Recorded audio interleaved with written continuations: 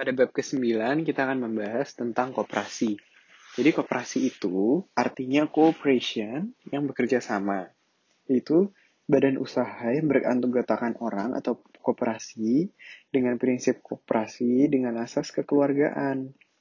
Tujuan utamanya untuk meningkatkan kesejahteraan anggota serta mencapai kemakmuran yang adil dan merata bagi seluruh WNI.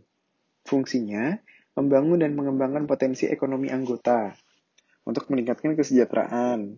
Kemudian berperan aktif dalam meningkatkan kualitas hidup masyarakat. Lalu memperkokoh perekonomian rakyat, serta mengembangkan perekonomian nasional. Prinsipnya, prinsip keanggotaan, yaitu sukarela dan terbuka bagi seluruh WNI. Yang kedua ada prinsip demokrasi. Pengelolaan dilakukan atas kehendak dan keputusan anggota. Habis itu pembagian SHU yang adil, lalu bunga modal dibatasi dan modal berasal dari simpanan anggota. Habis itu ada kemandirian, dia berdiri sendiri dan tidak bergantung pada pihak lain. Penggolongannya, menurut sifat usaha, ada koperasi konsumsi.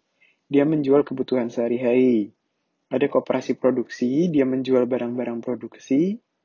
Ada koperasi simpan pinjam, dia memberikan pinjaman dana. Ada koperasi jasa, dia menyediakan jasa seperti koperasi taksi. Ada koperasi serba usaha, dia menyediakan berbagai layanan sekaligus, disebutnya KUD. Nah, kalau tingkatan, yang pertama itu ada koperasi primer. Dia minimal terdiri dari 20 orang. Di atasnya ada koperasi sekunder, minimal 5 koperasi primer. Ada koperasi gabungan, minimal 3 koperasi sekunder. Yang paling besar adalah koperasi induk, minimal 3 koperasi gabungan. Habis itu menghitung SHU, sebenarnya gini, rumusnya baik jasa modal atau jasa anggota atau jasa